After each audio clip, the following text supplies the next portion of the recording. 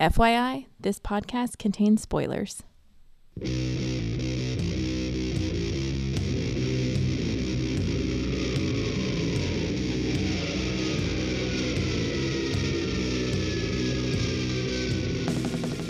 Hey everybody, welcome to episode 486 of the podcast that goes Snicked. Snicked, I'm your host, Jason, and we are here to continue our coverage of the X-Men event starring Wolverine, the 10 Lives and Deaths of Wolverine.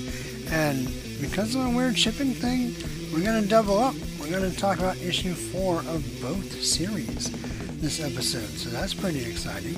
It'll help pad out the content a little bit. So as usual, before we can jump into the main event, we're going to cover the Marvel Unlimited Infinity comic, Life of Wolverine, and we will also double up on that. So we're going to talk about 7 and 8. These, of course, are written by Jim Zub, art by Ramon Box, colors by Hava Tartaglia, letters by VC's Joe Sabino, production by Annie Chang and Tim Smith III. So for 7, remember after 6 we left off with Wolverine being abducted for Weapon X, and we talk about kind of the trauma of his transformation here, the retcon of Weapon X into Weapon 10 and Weapon Plus. We talk about the people of Weapon X that did the experimentation, Professor Cornelius Hines. And I guess I don't remember this, but we find out the professor's name is Truett Hudson, and they talk about the coincidence of that and the Hudsons that he meets later. And we see Wolverine's escape and the popping of his metal claws and his escape running through the wilderness until he meets James and Heather Hudson on their honeymoon in the Rockies. And again, we get a kind of a Zub putting the spin, or recapturing the spin maybe, that, with a fractured and incomplete mind, the first time he pops his claws, it feels like a new torment brought upon you instead of the enduring legacy of your past. Not necessarily like a brand new idea, but I really like the way Zub phrased that. It's some really nice line. It's really cool. And then talk about how they start Alpha Flight to counterbalance Fantastic Four and his first mission against the Hulk, and that's to be continued. And then we'll move into 8. Let me pull that up here real fast. What are you doing? Why are you showing me black? Come on. Don't be a punk. Loading error. Oh my goodness, don't do this to me, Marvel Unlimited. You are way too often a piece of junk of an app. Great service, not a great app all the time. It's really gonna cheese out on me. My goodness. What a waste of bytes. Alright, I'm gonna try relaunching the whole app. Maybe that'll work better. So we got the little Marvel Unlimited animated logo. There we go. Alright, Chapter 8, A New Family. So Jean, of course, has been our narrator, so now she talks about how their timelines come together. As he's recruited by Xavier to join the X-Men, we find out that even that was a manipulation. He was really sent to assassinate Xavier. We get the first mission on Krakoa. We get Wolverine's first creepy conversation with Jean from that X-Men Classic backup. We get him trying to kill Xavier, and Xavier mind-wiping him. And blocks all the embedded programming, but also closes the door on many of your fleeting memories. So again, not necessarily like a new concept, but Jim Zub really putting us in very concise, like this is what happened here. And Xavier says, you'll remember you're an X-Men, and that's it. And so he still has his urges, his animalistic and bestial urges, his violent tendencies, his berserker rages, but he's a hero now. And we talk about how Alpha Flight tries to come recollect him, and they can't. He gets to go to space and kill Fang and take his clothes. And then there's the X-Men in the downtime. We see a baseball game. We get a nice little team pose. And then we talk about how he goes to Japan and meets Mariko and really gives him the chance to really go down the path of honor, like for real, and to be continued. So I like both of these. Were really nice. Again, nothing too novel in the concepts, but I feel like Jim Zub is doing a little bit more than just like cataloging. He's actually adding some really nice insight, or making things real concise. So I'm going to give both 7 and 8, 4 out of 6 claws. So let's go now to the main event. We're going to start off with the 10 Lives of Wolverine, number 4. And this, of course, is Living Dangerously, or X_4, written by Benjamin Percy, art by Joshua Cassara with Federico Vincentini, doing a World War II scene, colors by Frank Martin, letters of production by VC's Corey Pettit, woohoo, designed by Tom Mueller, and the cover is by Adam Kubert and Frank Martin, and this cover is amazing. So it builds off the reveal from issue 3, where Wolverine is possessed by Omega Red, and we get a close-up of Wolverine on the upper half of his body, and it almost sounds like a Joker grin. He's got pale skin, red eyes, the Omega mark on his forehead. He has his claws and hands extended out, but then also coils. So he's got claws coming out the top of his hand, coils coming out the bottom of his hand, and it's just a really, really great cover. Really great. Alright.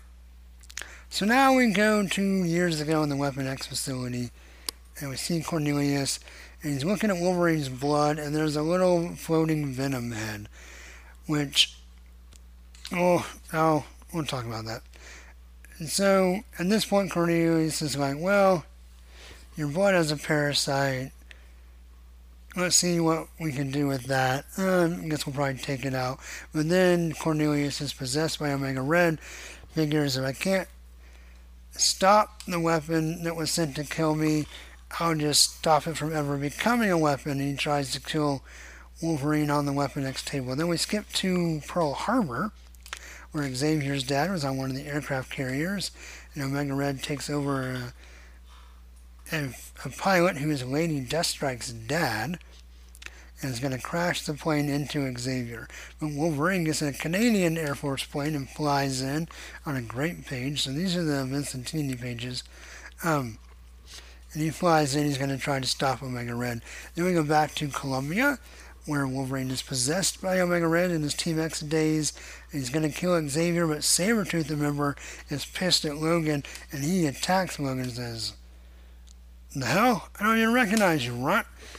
But it doesn't keep him from fighting. We get a great splash page of them yelling at each other. So Omega Wolverine wraps a coil around Sabretooth's neck, and Sabretooth looks awesome. Cassara's art is really fantastic here.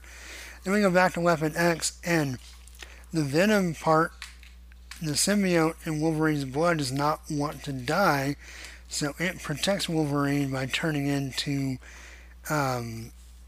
what were they called when the King in Black?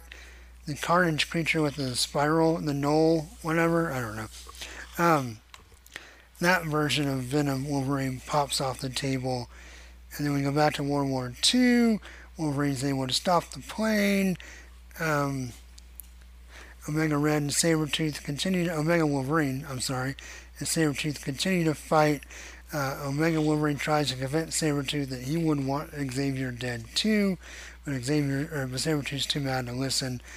Venom, Carnage, Wolverine starts tearing up the lab. He's about to kill Cornelius. Wolverine in World War II actually jumps out of the cockpit of the plane onto the other plane. Sabretooth bites through a coil.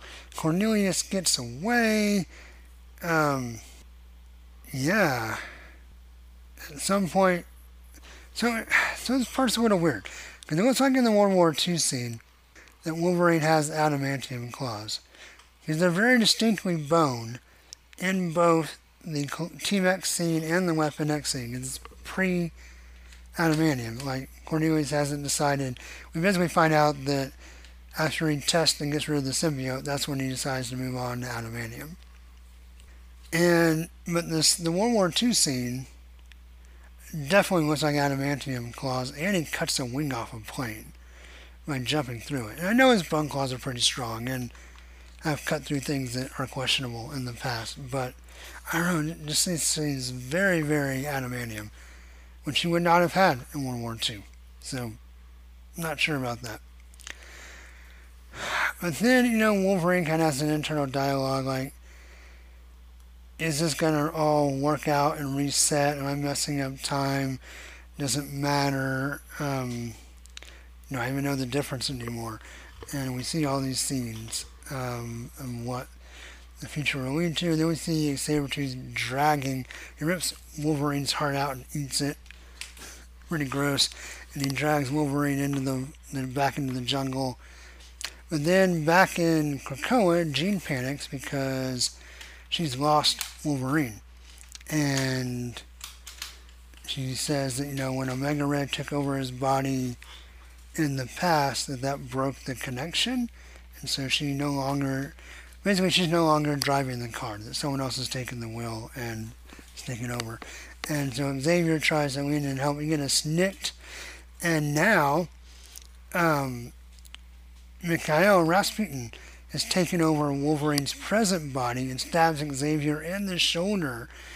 And that's where it ends.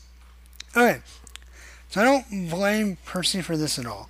I don't really like introducing the symbiote to the Weapon X days, or having that be. I know that there's that one issue where they list out there's that board with all the weapons, and I know Venom is one of those, and I know that with all the Carnage, King in Black stuff that we saw that mission that I missed somehow, where Wolverine went to Vietnam with Nick Fury and fought a Null symbiote. So it makes sense then that a symbiote could have gotten into him a little bit, right? And into his blood and all that. Now, in Cassara's favor, I love the little Venom head with tentacles swimming in the blood, like a little microbe. It looks awesome. And like I said, I don't blame Percy. It's in the sandbox, it's there. Why should he not use it? Knowing that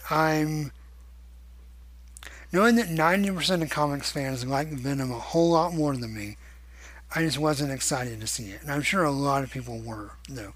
And I don't want to begrudge anybody that. And it dragged me down a little bit on the book. Just a hair, not much. And we're talking, I'm going to give this 5 out of 6 instead of 6 out of 6 claws. Just because I don't know. It was a weird scene. I don't want to say there's been lots of retcons to Weapon X, so it's not like it's some kind of sacred territory or anything. I don't know. It didn't do much for me to see the Carnage King in Black symbiote embedded into that scene. And plus, I don't know. I just think all the Venomized character designs, I'm kind of over it. So it wasn't real ooh, awesome to see again, Cassara to a very good version, because one of the things I love about Cassara, as his art has evolved, is that he does everything well. And that includes that kind of body horror, which he definitely does with the symbiote here. Wolverine looks ghastly and nasty, and it looks great. But I'm just not I think for a lot of people, oh, badass! I'm just kind of So that's okay. It's fine. Not everything is for everybody. But overall, still a really strong issue.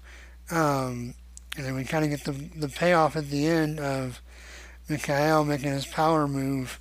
He's the one that's been empowering Omega Red to go back in time and stop Xavier. But now he's just going to take him in the present. So who cares what happens in the past? I like the idea of Omega Red also going back to Weapon X and trying to stop Wolverine before he becomes Wolverine, when he's just, Logan. That's pretty great. Cassara's Sabretooth looks great. Art is top notch. Story's right there on the cusp. 10 Lives number 4 is going to get 5 out of 6 claws for me. Can't wait to see how this concludes, and we're going to see a little bit how they wrap together in 10 Deaths of Wolverine number 4. So let's go to that. This is, of course, Deaths of Future Past, or X_4, written by Benjamin Percy, art by Federico Vincentini, colors by Dijo Lima, letters and design by VC's Corey Pennant, designed by Tom Mueller. Adam Kubert and Frank Martin do the cover again, and this is another awesome cover. We have Techno Wolverine or Terminator Wolverine coming through a Krakoan gate. He's kind of like in the middle of it, like part of him is through, part of him is not. It looks really awesome. So great job by Adam Kubert and Frank Martin yet again. So another just awesome cover. Alright, so we see a little bit in the future, the near future, in the Krakoan armory. That's not that near, because Wolverine's got gray in his hair. He looks like Ray Shagul. And then Forge also has gray in his hair. But basically, he has like a magic bean. But instead of growing a beanstalk, it can grow a Krakoan gate through time. So right now, the Krakoan gates move through space. He says this can go through time. And they say they're at the end. And Wolverine's like, do it. So Forge is like, oh, I'm gonna like this. And he pulls Wolverine's eye out and sticks the seed in his eye socket, and then, it heals over. So Forge says, all right, just keep it secret, keep it safe, come back to us when you figure out what went wrong, and then get attacked by a bunch of Sentinels. And that's that. Then we go to the far future in the Preserve, and we find out more about what Wolverine as the last X-Men, last mutant was. He was kind of kept in a zoo and infected with the techno-organic virus by Moira. So we get a snicked, and Wolverine stabs his own eye out. You'll stab your eye out. And he claws away the dirt, and he pulls the seed out of his eye and plants it and covers it up real fast. And he's like, please, please. And a gate grows and wraps him in a cocoon, which is what we saw techno-organic Wolverine, of course, Omega Wolverine erupt from, or I guess birth from, in 10 Deaths, number 1. And so he's going to go back in time and try to fix it. And, Moira talks about how, she saved the X-Men over and over, but they betray her. And then we have Wolverine, techno-organic Wolverine with his family, Daken, Gabby, and Wolverine Laura. And they go after Dr. Shakladar. And he's like, you're too late, she's already gone. And Wolverine, Logan, Techno Logan's like, where is she, Terminator? And he's like, I don't know. And he says, I'm not going to be nice. And, they try to shoot him, but it doesn't work. Everyone else attacks him. Laura shows concern for Logan. And he says, I'm going to break your bones. And he says, this is my family. And I watched them all die. And he explains, he says, this is Daken. He dies quickly in an energy blast from a Sentinel. This is Scout, Honey Badger, you mean. She's depowered by Nimrod and ripped in half.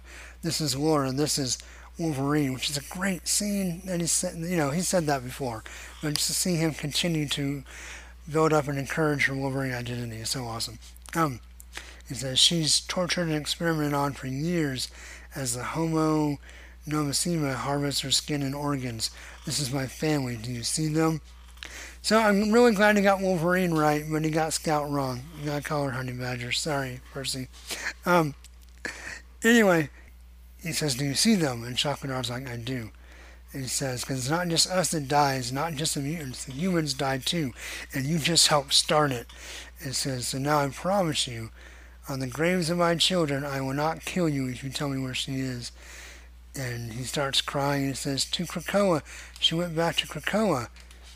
And Wolverine uses the techno-organic part, does like a scan of like heartbeat and brain patterns, and he's telling the truth. So we get a really quick snicked and snacked of a claw up his nose. An awesome snicked and snacked. And Shakladar falls over and cries, and Gabby's like, I thought you weren't going to kill him. And he's like, I didn't kill him. I did kill his brain a little bit, his memory. Pretty hardcore. So Moira sends, she and Banshee have a long-standing friendship from the time spent on Muir Island. And she tricks Banshee into meeting her and then basically wears them like a skin suit to get to the Krakoan gate. And tears them off. So I think Homo Superior asked, who is Banshee? Like, the feminine pronoun. As we see Moira ripping off Banshee's face, Silence of the Lamb style. Face off! Anyway, she tosses the skin suit aside, and we see Destiny at Mystique's resurrection, but she talks about how the future is so unclear because of Moira. Then Moira comes in, she gets some Krakoan weapons and a Krakoan battle suit. Xavier tries to stop her by a hologram, and she's like, you can't even come threaten me in person. He's like, I'm a little busy, and we see the stab wound in his shoulder.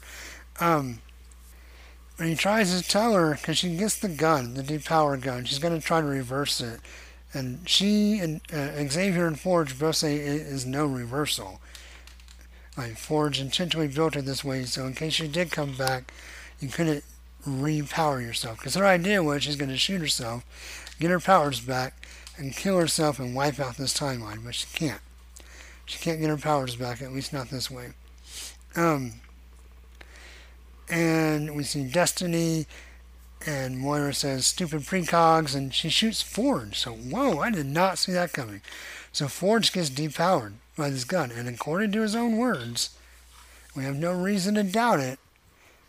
At least in this way, he cannot be repowered. Now, I guess he can die and be resurrected, because Xavier does point out that Moira doesn't have a backup, which is kind of weird. But again, I think part of the reason maybe she feels a little betrayed, and maybe while she's making a really, really good villain right now, maybe not entirely unjustified. But yeah, so she fights Forge, she goes after Destiny, she's going to try to kill Destiny, but then Wolverine shows up with a snikt and stabs Moira with 6 claws in the chest. But then Moira shoots old Techno Wolverine, and he is in really bad pain. And he says, y'all have to kill me. Without my healing factor, the techno-organic virus is gonna take over. And he says, I can't stop it. And we. And he stands up over Moira's body. We are Phalanx. And he looks gross and nasty and awesome. And yeah, art is fantastic. This story is still just a mile a minute. Action to the maction. I am loving it. It's such a good continuation of Inferno. I love the character beats, the dialogue, the art, the plot, the things left kind of hanging. It's just such a good series. I'm going to give 10 deaths in Wolverine number 4, 6 out of 6 claws. So we've had 8 issues of this event so far. And other than me being nitpicky about the dumb Venom thing, they're all 6s. So I know I just gave 10 lives 5 out of 6, and I stand by it. But I mean, really, honestly, like, this has been such a good event. And I cannot wait to see how this ends over the next 2 weeks. I hope everyone is enjoying the ride as much as me. And if nothing else, my goodness, the art quality on these 2 books has been so top-notch, so good, like unbelievably good. And Percy, man, just continues. You know what? I mean, he's defining himself as one of the all-time great Wolverine writers. Like, he really is, and that's awesome. That's really cool. Wow. Yeah, this event is so good. I'm sure there's other things I could talk about, but I'm just too much in awe, so I've noticed this really fast. Luckily, we have some bonus content. We're going to talk about the new Punisher number 1 for just a second, because there is a barely there, not really Wolverine appearance in Punisher number 1. And so this is Jason Aaron's new volume of the Punisher. So Punisher, King of Killers, Book 1, Chapter 1, The Blessings of War. Written by Jason Aaron, art by Jesus Science, and ink by Paul Azaceta. Colors by Dave Stewart, letters by VC's Corey Pennant, woohoo, and cover by Jesus Zayas. And the cover's pretty cool.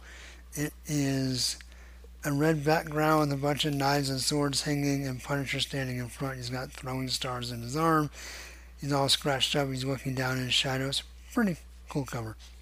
So we get a flashback of Punisher's origin, and then we get like a collage of like different cover images of the Punisher in a double-page spread. And of course, there's a lot of Jim Lee in here. One of them includes the War Journal cover with Wolverine slicing at Punisher with his little leopard skin cape that he had. So that's pretty awesome. And that's all we have here. So basically there's like these Disciples of War. They all have like fake Ares helmets. And they're selling weapons to everybody. And Punisher finds them and takes them over. And he's got his new like ninja suit with his ninja skull logo, like Japanese demon mask. I think it looks great. I know some people complained about it. Anyway, we find out he's now working with the Hand. And long story short, the Hand recruited him, offered him a chance to exact his vengeance in a new way, and also gave him his dead wife back. So, typical Hand stuff. There's a whole lot of him just fighting and hacking and shooting and all that. The art's pretty great. Story's fine. It takes a lot for me to get into Punisher stories anymore. This doesn't quite do it. I would give the whole thing, like Punisher #1, 3 out of 6 claws. Well, shoot, y'all, I done messed up. I actually meant to talk about this before I talked about Punisher, and I almost forgot I was supposed to talk about it, which I can't believe it, because it's a pretty good comic. Sabretooth #2 also came out this week, and we got to talk about it. So, here's what we got. We're going to look at Sabretooth #2, which is Misery Loves Company. Yes, it does. Which reminds me... Okay, so I gotta take a sidebar, and I'll get back to the credits in a minute. Cameron, if you're listening, you will really appreciate this, I hope. So, Cameron, longtime friend of the show, my best friend forever and ever, the original Flashback co-host. We grew up together, and Cameron's dad, I think, still is. I don't think he's retired in the last couple of months. I could be wrong. Anyway, ran a barbershop in Highland Park, which is a pretty nice neighborhood in North Dallas, over kind of by like the SMU area. If you're from the area, you kind of know what it is. And anyway, so he cut some pretty well-known Texans' hairs in his years, including former governors and stuff like that. And I remember one time he cut this guy's hair, styled this guy's hair that was in a band in the very early 90s in Dallas. And I don't know if the band was actually based out of Dallas or the guy was just from Dallas and came home to get his hair cut. He may have actually been in LA or something. I'm not sure. Cameron might remember. You can write in and let me know. Anyway, he was in this band called Stranger Than Fiction, which is not a bad name except for the fact that it's a little overused. Maybe it wasn't at the time, but I mean, it's such a common phrase, and such kind of a weird band name to try to pull off as something kind of unique. But anyway, it was kind of like a pseudo new wave band, and he had a song. Or I don't know if it was just him or a whole band or not, actually. We never saw him play or anything, but I remember he gave Cameron's dad a CD to give to his son because his son played music. And I don't know what he thought would come out of that. It's probably just being nice, probably just being a real nice guy. And anyway, Stranger Than Fiction, he had a song called Mystery Loves Company. And I can still remember it to this day. We listened to that CD so many times. It was like, if mystery loves company, then why must you make fun of me? I'll never understand. And, just imagine like the synth pop and everything going behind that. And anyway, whenever I hear Misery Loves Company, I always sing of that song by Stranger Than Fiction. I have not looked to see if it's streaming on any of the streaming platforms or not. I don't know if it's like on Spotify or Bandcamp or anything, but I may go try to find that after this podcast and just see. It's a happy memory. It's probably a much cheesier song than I remember. I remember it being like, pretty cool, like techno, and some stuff that I thought was pretty cool back then is pretty flimsy. Just wishing they were The Cure or Depeche Mode. But anyway, I don't know. He gave us a CD, so I'm not going to bash the guy. He's a nice guy. He gave us a free CD, his demo, his single. So Stranger Than Fiction, man, we love you. All right, anyway, back to Misery Loves Company, Sabretooth number 2. And of course, also the other title is Know Your Enemy, since all these X-Men books have 2 titles right now. Victor Lavallee is the writer. Leonard Kirk is the artist. Arain Barreto is the colorist. VC's Corey Pettit, who is the letterer, and Tom Mueller does the design. And there's a cover by Ryan Stegman, J.P. Meyer, and Frank Martin. And this cover is flippin' fantastic. It's a close-up of a very gnarly, berserk Sabretooth face in a classic prison pose, with his face between the bars, and he's got his hands wrapped around the bars, and he's screaming at the reader, and it's an awesome cover by Ryan Stegman. So, remember this one, we're finally catching up with Sabretooth in the pit. We saw him kind of become the ruler of his own kind of private hell in the pit. And then we see 5 more other mutants than we saw at the end of issue 1, and we see their sentencing.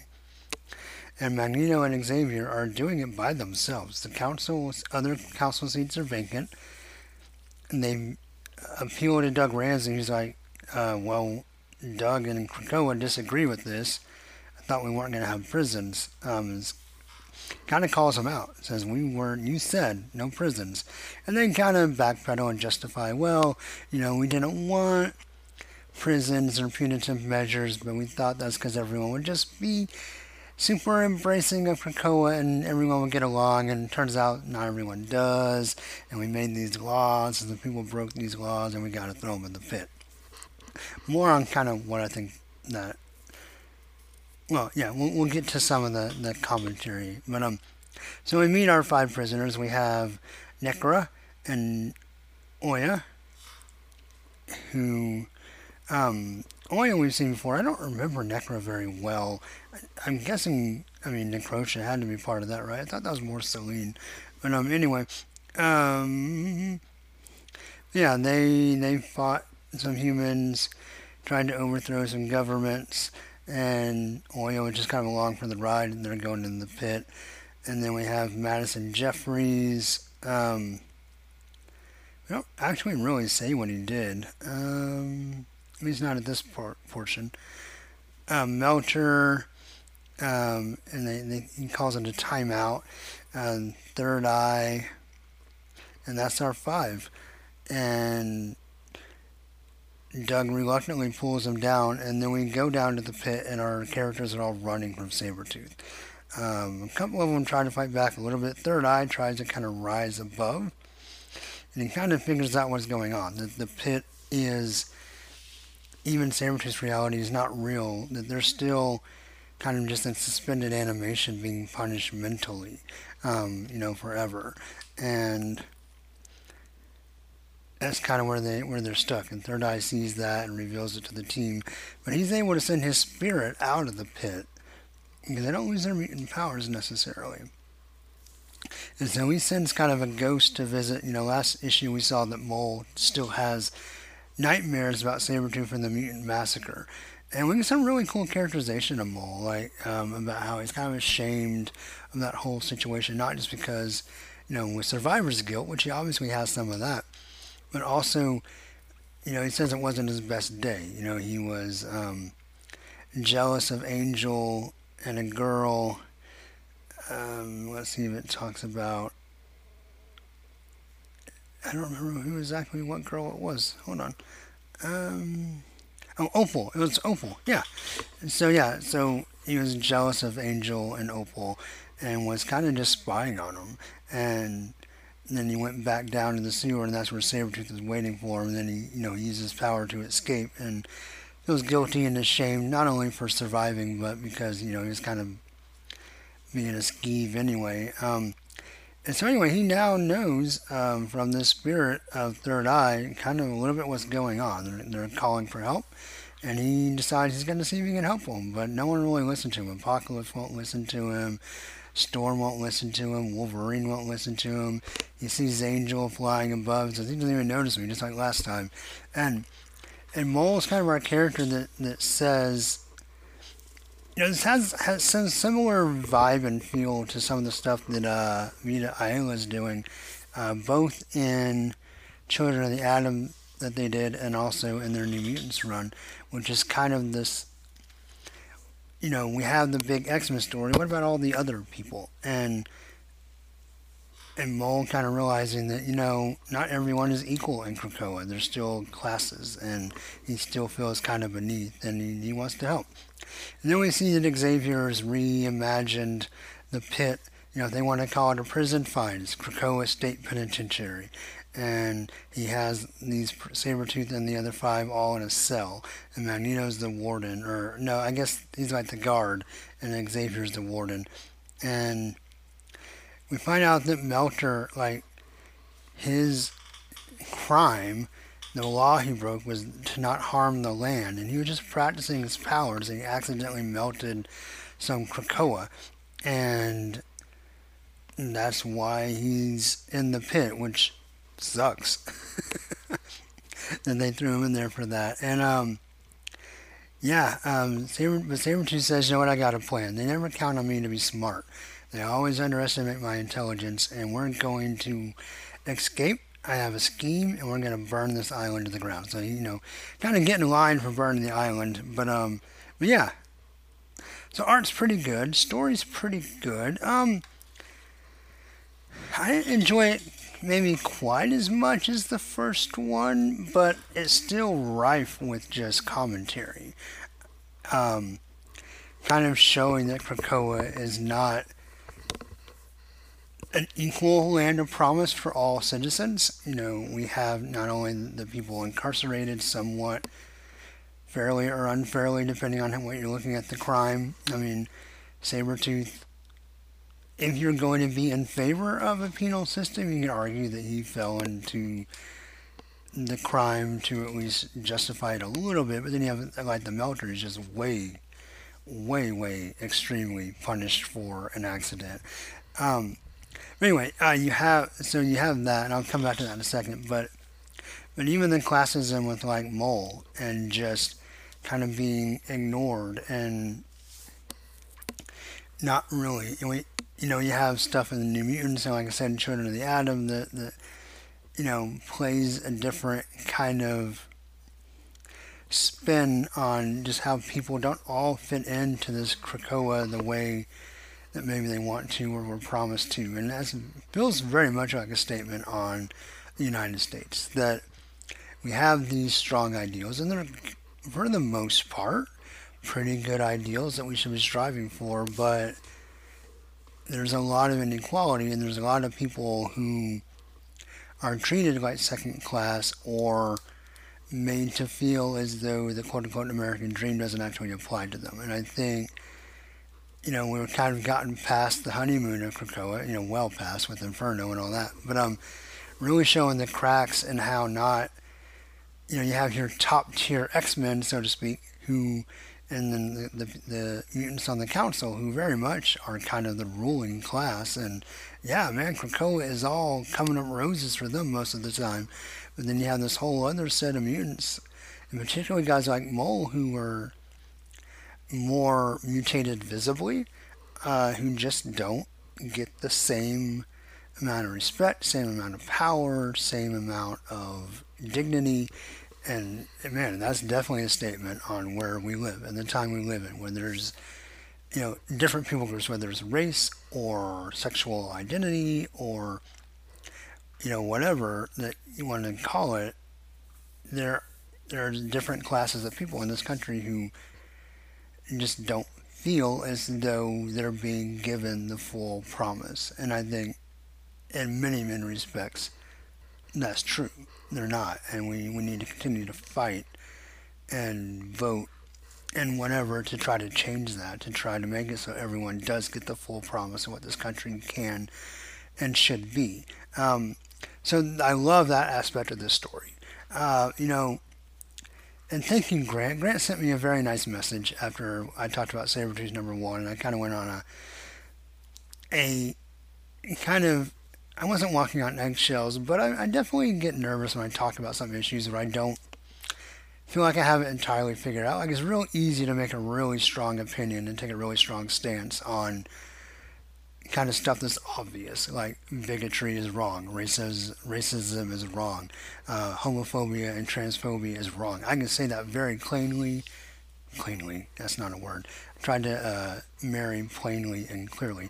I can say that very plainly and clearly and know without any kind of caveat that, yeah, that's my position, one of compassion and dignity and equality for everybody, and yeah, duh. You know, it's a little harder sometimes on trying to live that out and determining, you know, the balance in specific policies. Sometimes, again, the answer can be very obvious, right? Supporting, you know, marriage equality, very obvious, right? But I kind of stumbled a little bit through my kind of lack of a solid opinion on the very complex issue of, you know, criminality and rehabilitation and how we deal with that. And Grant just sent me a very nice, encouraging message about, you know, he appreciated my candor and my honesty, and trying to find an answer, not really knowing what it is right away. So thank you, Grant. And as always, guys, really, if you're not listening to Truth, Justice, and Hope, the Superman podcast that Grant does, please go do it, like, right away. Even if you want to stop this and come back to it, just, you know, go listen to Grant. He's awesome. Thank you, Grant. Love you, buddy. Anyway, so yeah, so we have kind of a commentary on the Krakoan society at large and how it treats its citizens, how it has classes. And then there's more kind of discussion in the subtext of the story about, you know, the prison system. And, you know, it's really interesting because you have some intentional or unintentional commentary that I read into the story. I think some of it was very intentional, like you have the two old white guys who will do whatever it takes to maintain their power, and of subjugating or having unfair punishment on some citizens as a display of power and to control and maintain control is what needs to happen. Then they're going to support that system. Even if they say on the outside, we don't want this, but it's for your own good. I mean, how many times have we seen that? Whether politicians are conservative or more progressive, sometimes the social issues they talk about, they talk a really big game, particular person or party. I think we see that a lot across the board. And we see that definitely in the story where the promise of Krakoa was no prisons, but here we have for Sabretooth, like I said, a little possibly more, if you're going to support the idea of the pit, Sabretooth is a good candidate. But then you have these other 5 with varying degrees of guilt thrown in with him. And we'll get to that's another kind of point. But anyway, just the idea that, you know, we say that we don't want to do this, we don't want to have this kind of system, but the system helps us, so we're going to go ahead and support it anyway and say this is just the fringe extreme case. It's not the norm. We're making an exception. We still believe what we said we believe, but, you know, listen to our words more than our actions. And so very much, I think, political commentary there. And we also have, maybe a little less intentional, Doug Ramsey and Krakoa, who I think is the idea of the voice of youth, right? And that he protests, but in the end, he does what he's told. And I'm not trying to make a generalization that is what our youth culture is. I think there's a lot of people of all ages who are working really hard to make this a better place to live, a better world to live, a better planet, and a better country, right? But you do have some people who, you know, will maybe protest lightly, but when the chips are down, they kind of stick with the status quo for whatever different reasons. There's lots of different motivations for that. And again, not judging anyone. It's hard to take stands, and sometimes when you don't know what the stand is, it's even harder. And we just have to learn to continue to try to be braver and have more courage. Especially when it comes to standing up for other people. I mean, more than any other policy or anything like that, when it comes to actual people, we just need to all learn to be stronger. Going back to Grant, we need to learn to be more like Superman. Have that truth, justice, and hope, and the full definition of all those words. But yeah, so I think that was probably a little less intentional. I think, LaValle would probably be a little less stern in his admonition of youthful protest, but it did kind of stick out to me just a little bit. Hoping that the Doug gets a chance to kind of do better, and we've seen that, right? Where in the X-Men Green series, where he lets Nature Girl out through the back, or where he helps Moira escape and not be murdered. He has made some very brave decisions, and so I hope we see more of that growth from Doug. 'Cause I've really enjoyed Doug post Hoxpox, like a lot. I mean, he's kind of a character I was kind of like, yeah, sure, Doug. But now I really like him a lot, and I really enjoyed his arc through all this. So I hope to see more of that. Kind of some more commentary that I think you see here is, the idea of everyone kind of being thrown in the same place. The punishment does not fit the crime. You have the melter who accidentally melted some vegetation and rock in with Sabretooth who murdered humans.